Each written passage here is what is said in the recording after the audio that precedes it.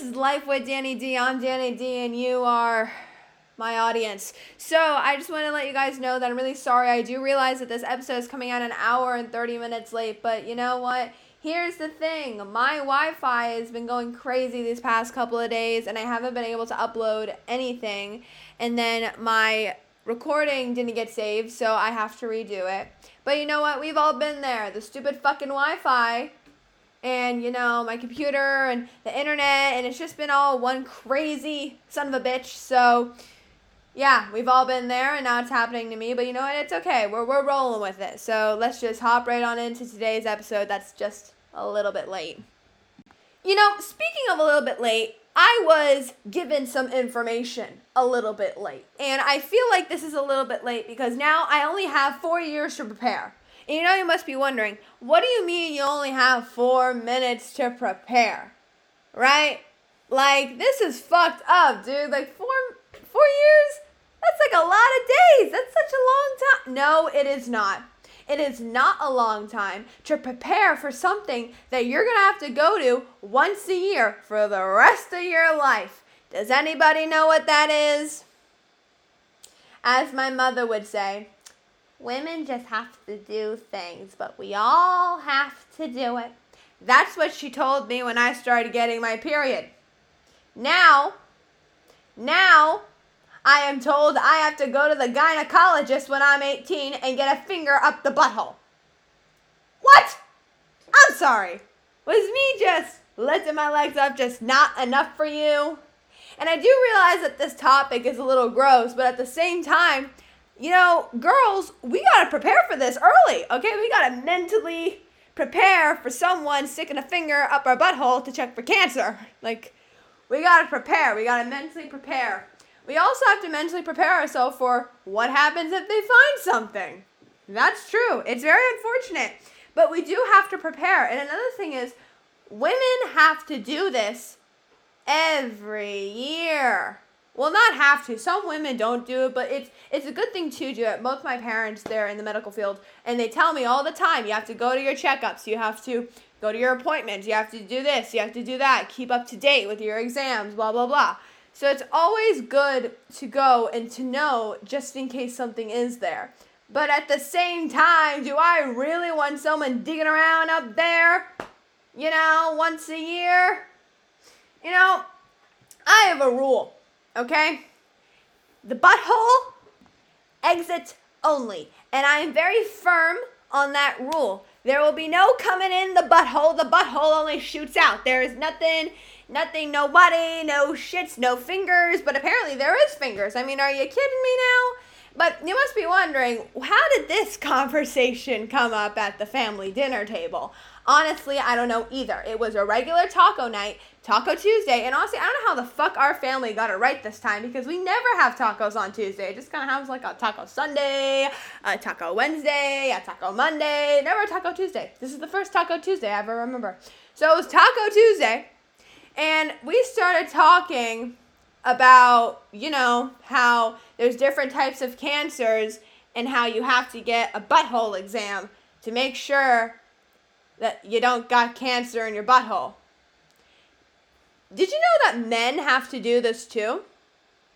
Men, once a year, have to, get the whole butthole examination. Honestly, I think it's fair. If women have to go to the gynecologist to get their shit checked out, men should have to go to the male gynecologist to get their shit checked out.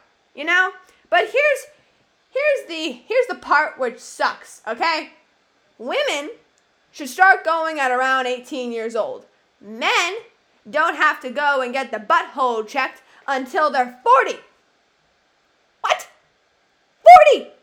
And on top of that, women got enough shit to deal with. They are the creators of life. Some people, they don't bounce back from that, pregnancy fat. And in order to bounce back, they really have to work for it, okay? Their body's going through changes. They have to deal with hormones, your period, your cycle. It's honestly a pain in the ass. And now, on top of all of that, women have to get more butthole checks than men? Are you kidding me?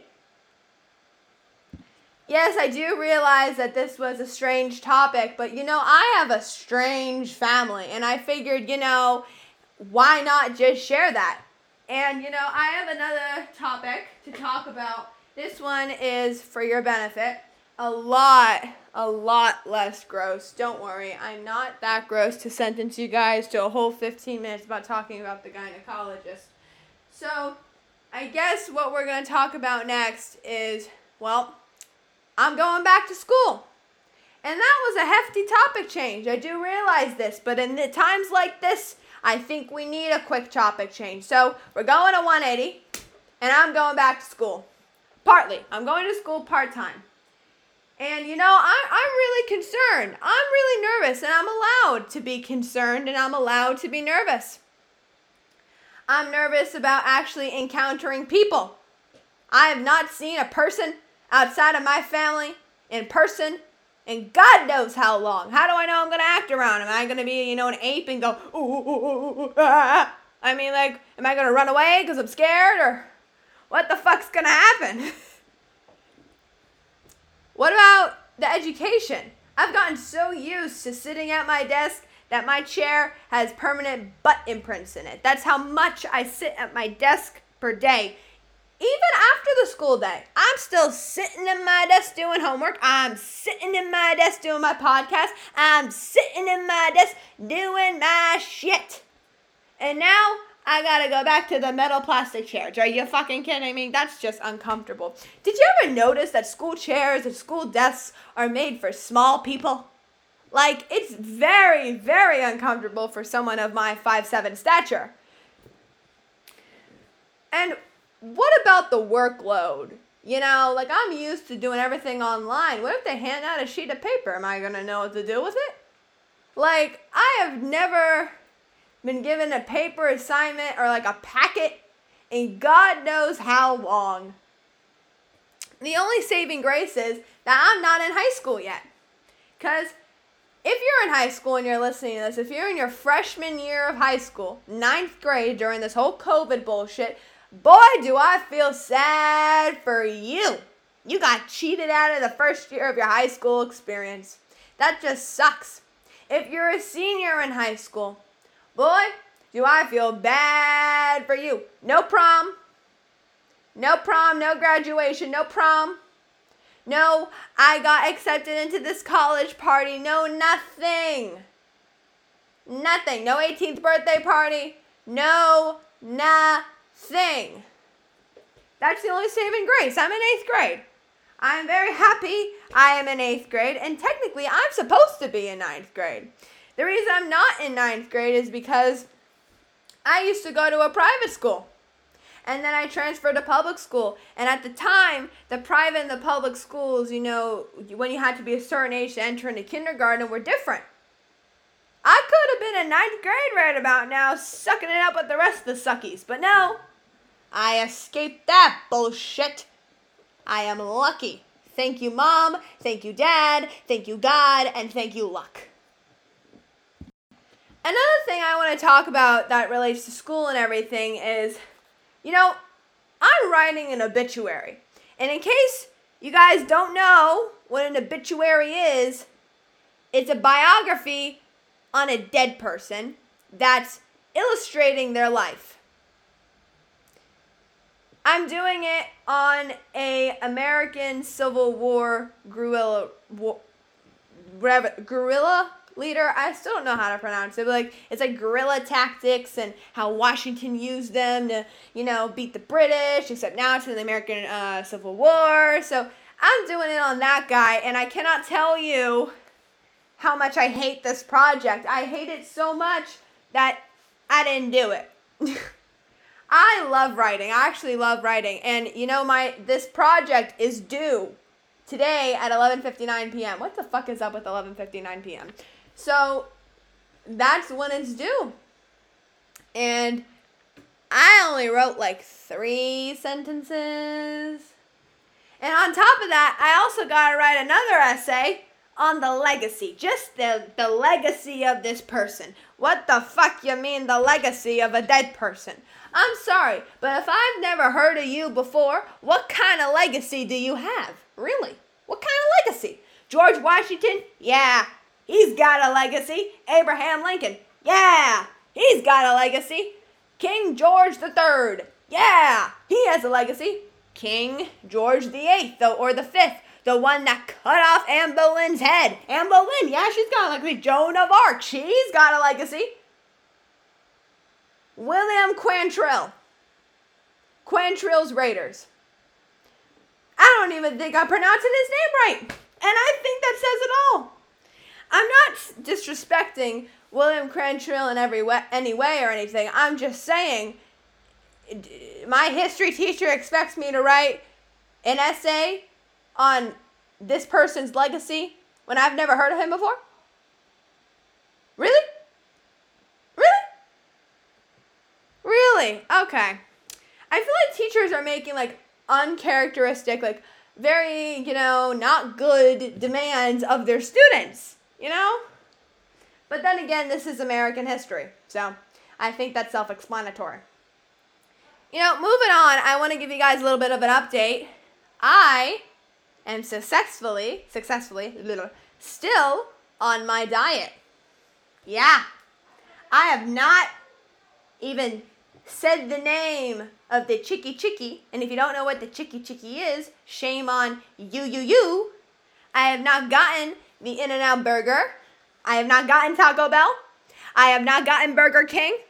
And I have eaten salad more than I have in my whole life in the past week and a half.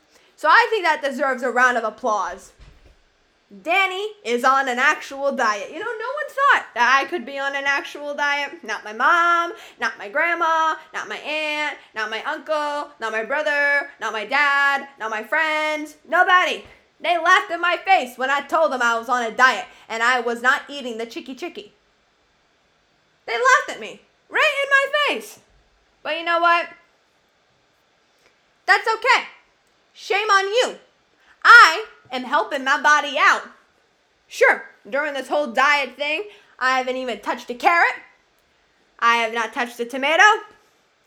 And I had pizza for lunch, but I only had one slice, so I think this is a cheat day and that's okay. But you know what?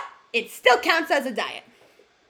Speaking of diets, my aunt brought up a very interesting point when my grandma, my aunt, and I went into the Macy's to try and find bed sheets for 7 minutes, which in reality felt like 20, but and we came back with nothing. We even went to the Bed Bath & Beyond and still didn't find anything there either. So what she said is we're heading back to the car, and I told her I'm on a diet, and she says, oh, okay. And I'm like, huh? And she says, well, I've been on a diet for 20 years. What? You've been on a diet for 20 years? I don't even think that counts as a diet anymore. I just think that counts as a food exchange. You exchange out all the sweets, the sugar, all the carbs. There's no carbs in 20 years. You switch out all your waffles, your pancakes, your sizzling hot bacon, your cupcakes, your cakes, your very unhealthy Rice Krispie cereal in the morning. You switch out all that for veggies and greens and tomatoes for 20 years. That ticked me off my diet. I ticked off my diet for that day. I ate everything that was not good for me in sight, but tasted delicious. But then I felt really bad, and I worked out 3 hours in the gym. My gym. My house's gym. In the garage. So I guess what I'm trying to say is everybody has their own way of a diet. It's just diets are bullshit. So that concludes our time. I know that this episode was late. It was kind of weird and very jumpy, but you know what? That describes my life right now. Weird and kind of jumpy. So I think I did a fucking excellent job with presenting the weird and kind of jumpy. So I bid you all adieu and goodbye.